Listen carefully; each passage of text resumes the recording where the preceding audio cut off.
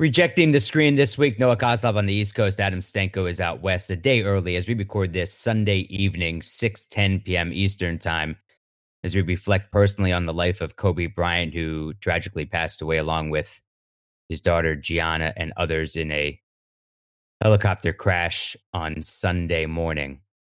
My first thought, Adam, was about his family and about his daughters and the forever pain that his family is going to go through. And I was brought to tears thinking about their 7-month-old daughter who will never have any memories of her father, who's never going to know that, remember any of these times that they had together for these first 7 months. Yep. And I started to think back to the first time I ever saw Kobe, and we're going to get your reflections as well. The two of us, both from Philadelphia. Kobe played at Lower Merion High School, and District 1 was the district that my high school was in, Abington High School. In 1996, when Kobe was a senior, and I was a freshman in high school, District 1 semifinals at the Palestra, where Penn plays, one of the legendary venues of all of basketball. Lower Merion against Coatesville against Richard Hamilton, and there wasn't an inch of space available at the Palestra for anyone else to sit. It was a true fire hazard. I was sitting, I had, I think, one cheek in the aisle, one cheek on one of the bleachers, and Kobe single-handedly breaking 3-on-1 presses. He made Richard Hamilton look like a JV player that night. Mm-hmm. And that was the time I saw Kobe in high school. And then, of course, he went on to the NBA. And it's shocking. It's devastating on so many levels. But I cannot stop thinking about the pain that his family is going through. Yeah, I mean, obviously we need to start there and acknowledge that it's impossible for any of us to figure out what it is that they're dealing with and what they've got ahead of them. And so thoughts and love goes out to Kobe's entire family and all their friends and all Gianna's friends. And it's just, you talk about your first thought, Noah, and Kobe has kids the same age as mine. I think they're 17, Gianna's 13, a 3-year-old, I think, and then 7-month-old. Is that correct? And I got a 16-year-old, 13-year-old, about to be 3, and a baby coming soon. And so, just thinking about family first, and big message recently, and certainly from Kobe, but a lot of guys around the NBA has been, hey, we're human. All these guys are now starting to do podcasts, and you're starting to hear personal stories. And whether it's All the Smoke and Matt Barnes and Steven Jackson talk about being fathers with Steph Curry, or you're hearing other podcasts, with Quentin Richardson and Darius Miles talking to Nate Robinson about being a kid and then having kids of your own. Like, it's just time and again, we forget that, first of all, these NBA guys are people and humans, but we also forget that they're fathers, their sons, brothers, friends. And recently their voice has been greater than ever. And I bring all that up to say that Kobe's been on podcasts. He did All the Smoke. He's done interviews recently. He's exposed himself a lot more and opened himself and revealed himself a lot more over the past year than in a long time. And it's been about not just talking about his playing days and his relationship with Shaq, of course, and all those things, but also the other things that he's gotten into, which I've been super proud of. The children's books, the fact that he's taken such a great interest in, his daughter's learning the game, and, he's been a huge advocate for women's basketball and just all these different things that we always try to paint people as being one way. And he's obviously been a complicated guy, but also an intelligent guy and a caring guy. And I got to see that. You talked about your first experience. It's interesting, Noah. You and I were both at that game, seeing, Rip's Coatesville team. I went to Westchester East High School, also in District 1. It was the heyday in the mid-'90s. So many D1 players were coming out of the suburbs, and people didn't realize it. And I always try to tell that to people and explain it to them. They always think of the Philly Public League or the Catholic League having all these pros. They did for a while. But then in the mid-'90s, all of a sudden, you had this explosion with Kobe and Rip and Jameer Nelson and Matt Carroll and John Salmons, and the list goes on and on. And the thing that I tried to explain to people, the first time I ever heard about Kobe, kid by the name of Mike Hopkins, buddy of mine, teammate of mine. Mike had told me his older brother Dave was an excellent player, went on to play at Navy, but Mike told me, hey, this kid I'm playing Sonny Hill with, he's like, this kid Kobe, I think he was calling Kobe. He wasn't even calling him Kobe at the time, like screwing up his name. He goes, this kid Kobe's dunking on everyone. He's unbelievable, man. Next thing you know, he was one of the top juniors in the city. And then that turned, rising juniors. And then that turned into one of the top players in the entire country. And having a kid from the suburbs was interesting because my dad went to high school with Pat Riley.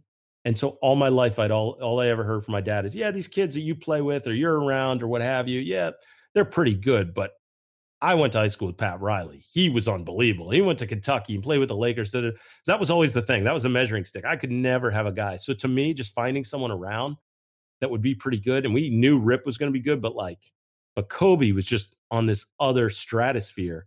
And so to have Kobe coming up, playing in Narberth League and all these local areas and part of the basketball community in Southeastern PA, which, as you know, I mean, that's how we connect. Like, we're all small and love hoops on this deeper level. And he was the guy, and there was just no way around it. And yet he didn't get respect from the city folks, which I've explained to people for a while, because he was a suburbs kid in theory. But I also thought everyone talks about the international influence of the game. All the great things they talk about with international players, they get, they train a certain way and their skill set is a certain thing, but we think about them as being soft and not as athletic, or at least that was the stereotype for a long time. With Kobe, that was the thing. His dad, Joe Jellybean Bryant, gave him these great athletic gifts, taught him the game, but then he also learned these European fundamentals growing up in Italy and just a different way to view life and appreciate life. And then comes to the States, and now he's got this great combination of athleticism and fundamentals and an appreciation for the game. And not to mention, we can get into the work ethic and all that. But I saw him in that game against Coatesville. I saw him against Chester. And then for me, what was even crazier was I just tweeted this story out, but my mom was a huge fan. Kobe goes to the prom with Brandy, and my mom loves it. His birthday she's got his birthday memorized, all this. So after my freshman year of college, it's Kobe's rookie year. And I had been telling everybody, like, oh, this guy is going to be a superstar, all this. And Kobe, his rookie year, he was 17 years old. I mean, he was just young. And so remarkable that he was even playing in the NBA, but not getting the opportunities that he deserved and would eventually become the superstar Kobe Bryant. But I'm telling everybody about how this greatness and things that I had seen and knew about and talked to people. Well, I'm in South Street. And actually, no, sorry. It was after my sophomore year of college. And I'm in South Street. And as I'm in South Street with this girlfriend of mine at the time, we're at this food stand. And I look over to my right, and the South Street is packed, people lining both sides of the street, all this stuff. And Kobe is standing against the wall with two of his friends. No one knew who he was. Nobody. He was at that point in his professional career where no one really knew him on a grand scale. And we're standing there at the food stand waiting for our food. And I turn to this girl and I go, do you know who that is? And she goes, no. I go, that's Kobe Bryant. And to me, it was a huge deal. To her, she was like, oh, who? What does that mean? So I go, he's in the NBA, plays for the Lakers, like came straight out of high school. He's a legend here. And no, I don't. Yeah. So anyway, as we're waiting for our food, Kobe's 5-10 feet away from us with two friends. And all of a sudden, this cop comes over and just starts harassing these guys because they're taller black guys. And even though there's a bunch of people there, oh, you can't stand here. You have to keep moving. Everybody's got to keep moving. You got to keep moving. Meanwhile, everyone's standing. If you've ever been to South Street, it's a hangout spot. The Zipperhead skate shop was down there, all this stuff. And people are just lounging and hanging out. It was like a great hangout spot. Boys to Men sing about it. It's like, and here Kobe is just standing there. And it was discriminatory and it was racist. It was everything we think about now, racial profiling, all this stuff. Wow. But it's late 90s and I'm watching it and I'm thinking to myself, this cop has no idea who this guy is. And Kobe's not saying anything. He's just standing against the wall, like smiling, but in a way like, I can't believe this is happening. And his friends are saying, why are you giving us a hard time? Look at all these other people around us that are standing around. Like, what are you profiling us? And the cop ended up walking away. And I remember thinking to myself, if that cop knew who he was, or certainly years later, I've thought of that moment. Like if Kobe walked down those same streets, that same cop would be running up. Can I get a picture? Can I have an autograph? Can you call my kids? All that kind of stuff. But I think about just how connected, Noah, that sort of you and I experienced the same things that he did, not in the same ways and not through the same lens, but living in the same area and watching him just explode was it's kind of remarkable, and it's just truly heartbreaking. All right, we'll get some more reflections on Kobe Bryant coming up after this. Back in 2006, it was NFL Championship Sunday, Conference Championship Sunday. It was when Jerome Bettis and the Steelers, Bettis going back home to Detroit where the Super Bowl was. Steelers won the AFC, Seahawks won the NFC. And usually that's the headline, the Super Bowl teams. But it was also the night Kobe went for 81. And I was working at NBA.com at the time, or working for the NBA, and I was voicing highlights on NBA.com, and I got to voice that highlight for NBA.com. And I go back and listen to it a few years ago. I was thinking to myself, man, I wish I wasn't 24 years old doing that, because I didn't think it wasn't up to par with. You didn't do it justice with what I would do now.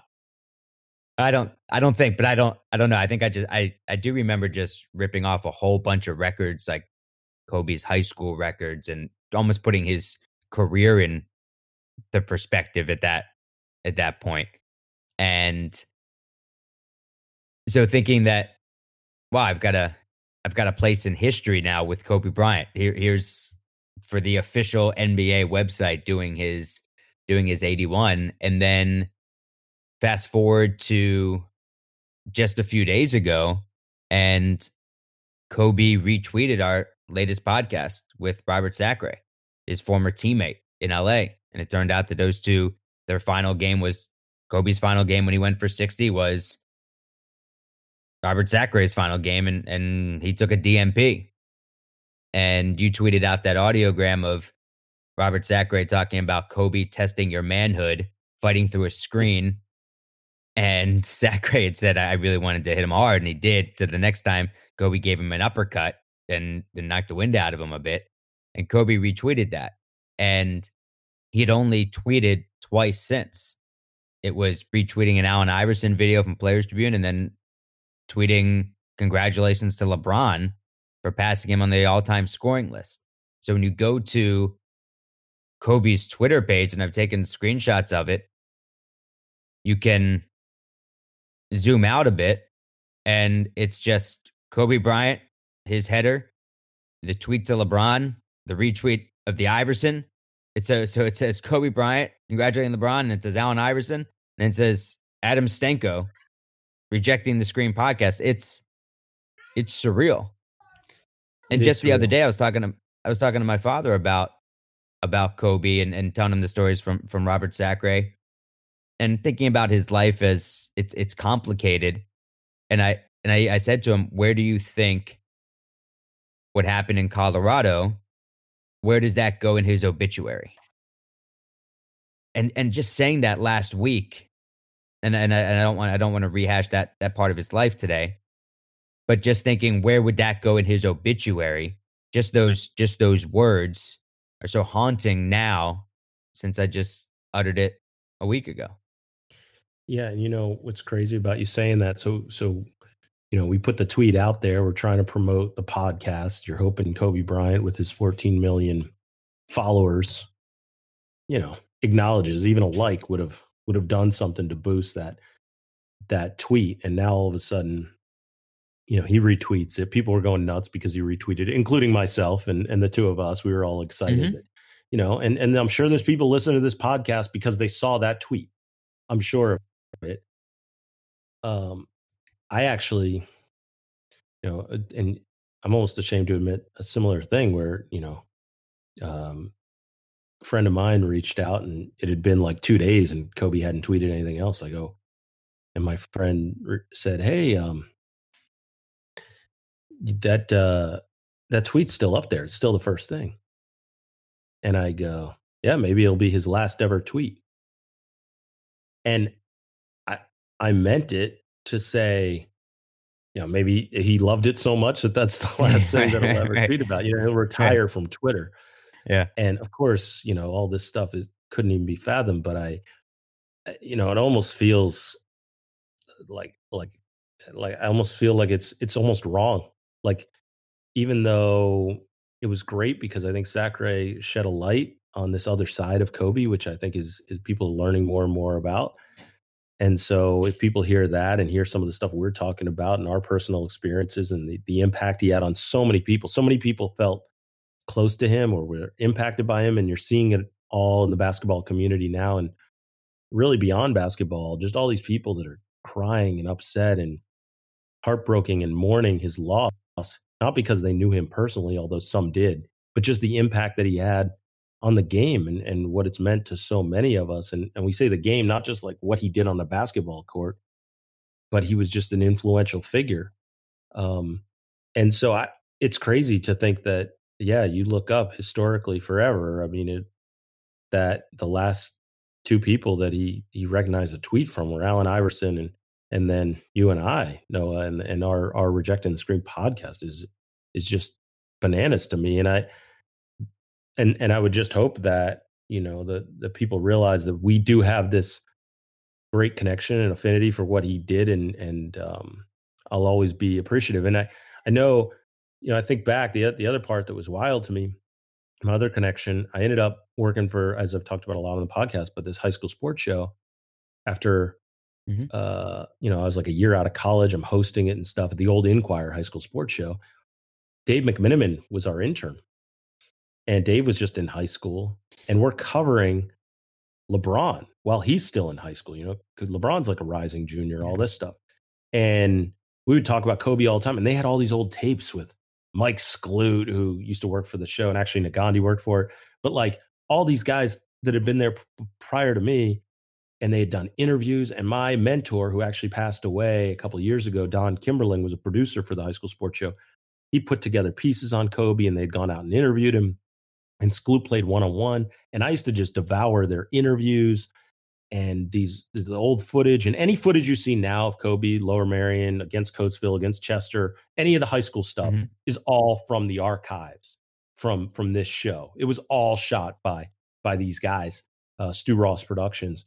And so it was wild. And Jeremy Treatman, who used to put together these high school tournaments and still does, he actually put together the one with Bronny this past year. He put together one for LeBron. Dave McMiniman wrote a piece about it a few weeks ago, and he actually was an assistant coach. He got himself an assistant coaching gig on Lower Merion. Treatman did, and his hope was to one day write the book on Kobe. Now, as the story goes, eventually Kobe ends up making it to the NBA. Treatman and Kobe had a friendship and all this stuff. They had this connection.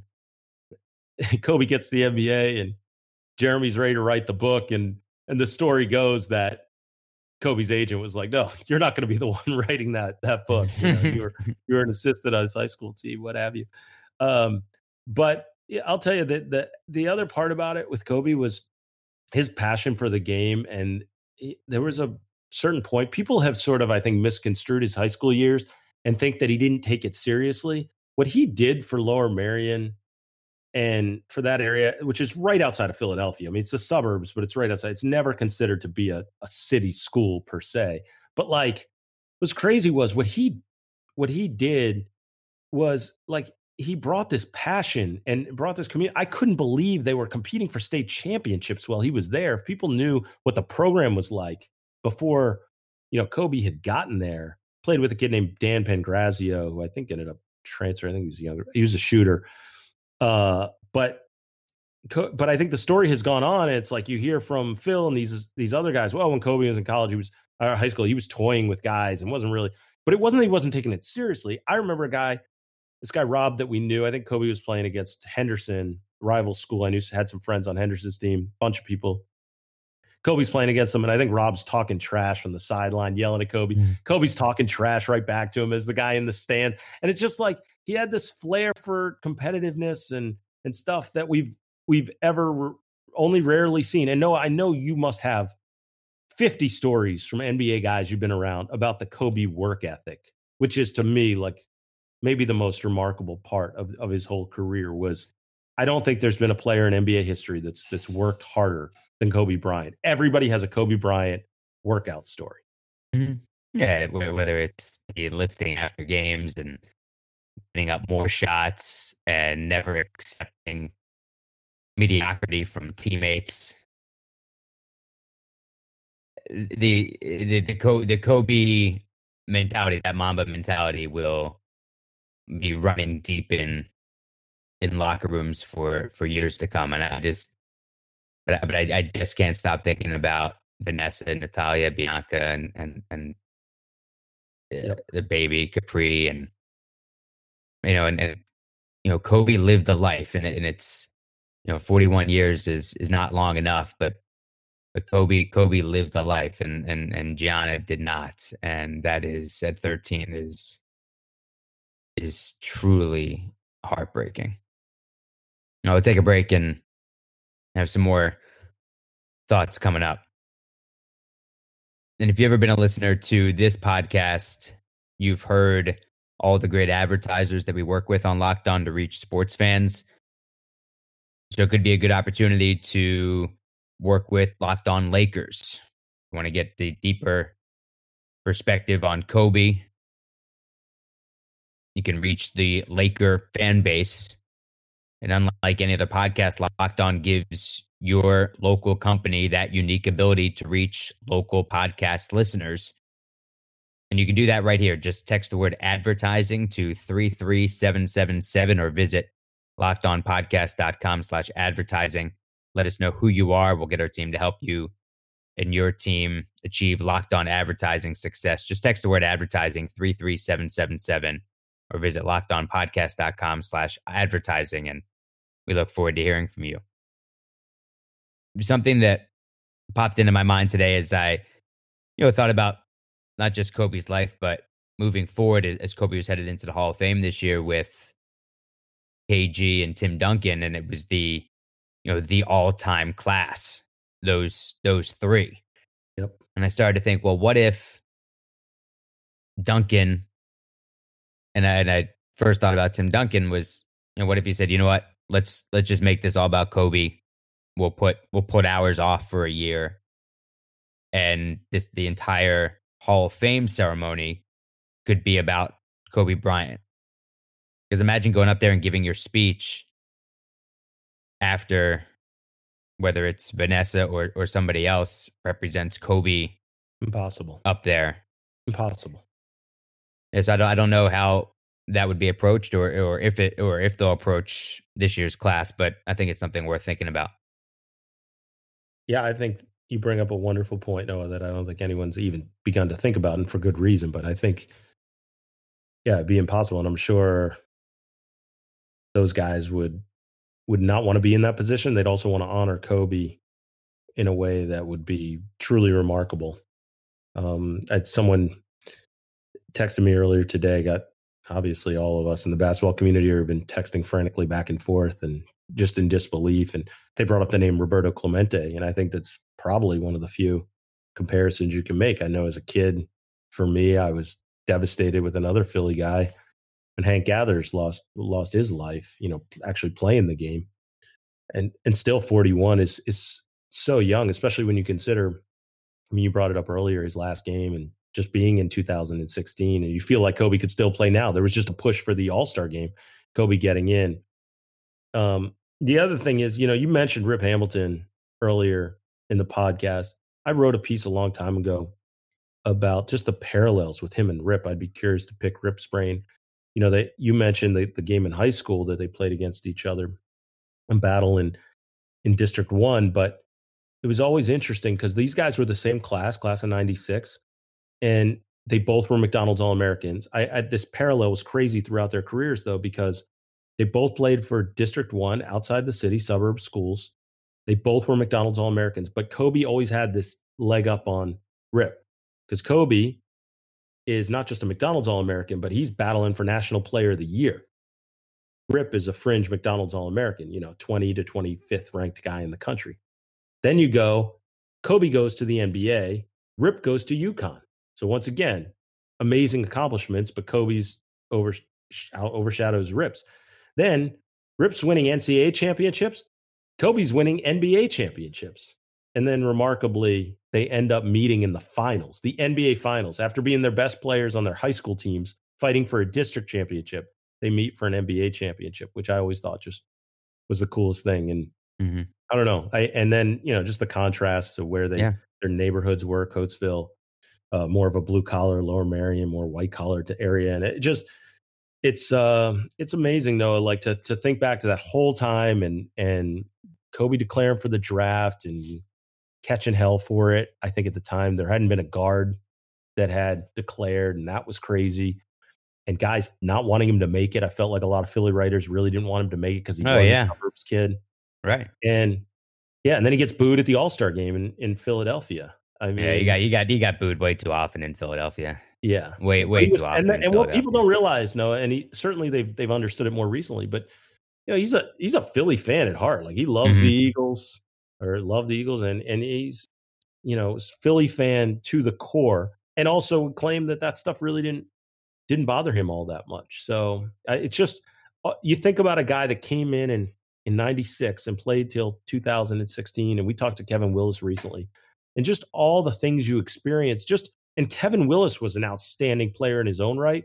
All the things he got to experience playing 2 decades in the NBA. For Kobe though, a guy at his level, just the impact that he's had on so many people. The fact that we're still talking about, should he be in this year's dunk contest? Dwight Howard, the dunk contest stuff we're talking about. Last night, the scoring record. I mean, how about I don't know if irony is even the right word for it. I called it poetic justice earlier today, but, LeBron passes him on the all-time scoring list. And I just heard Kobe say in an interview recently. It's something, yeah. Yeah, I heard Kobe say in an interview recently, he said, it kind of burns me a little bit that the first few years I was in the league, like I wasn't getting that playing time.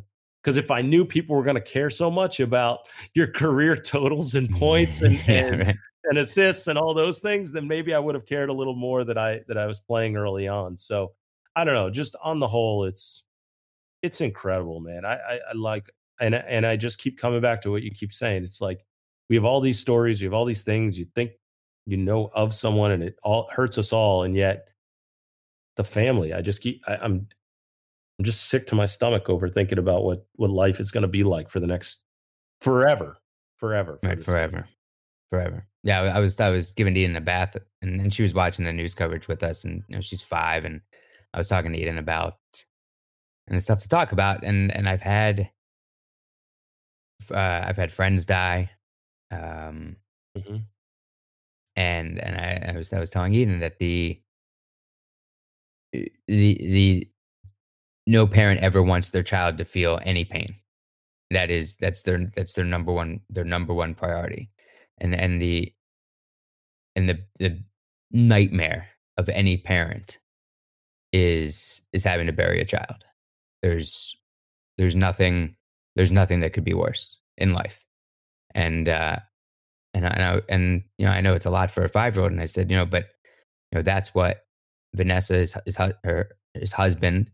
She's now lost her husband, and she lost her daughter, and her sisters lost a sister and their father, and when you don't want your children to feel any pain, and now you're in that family, and you're burying a father and a sister and a daughter and a husband, it's unthinkable.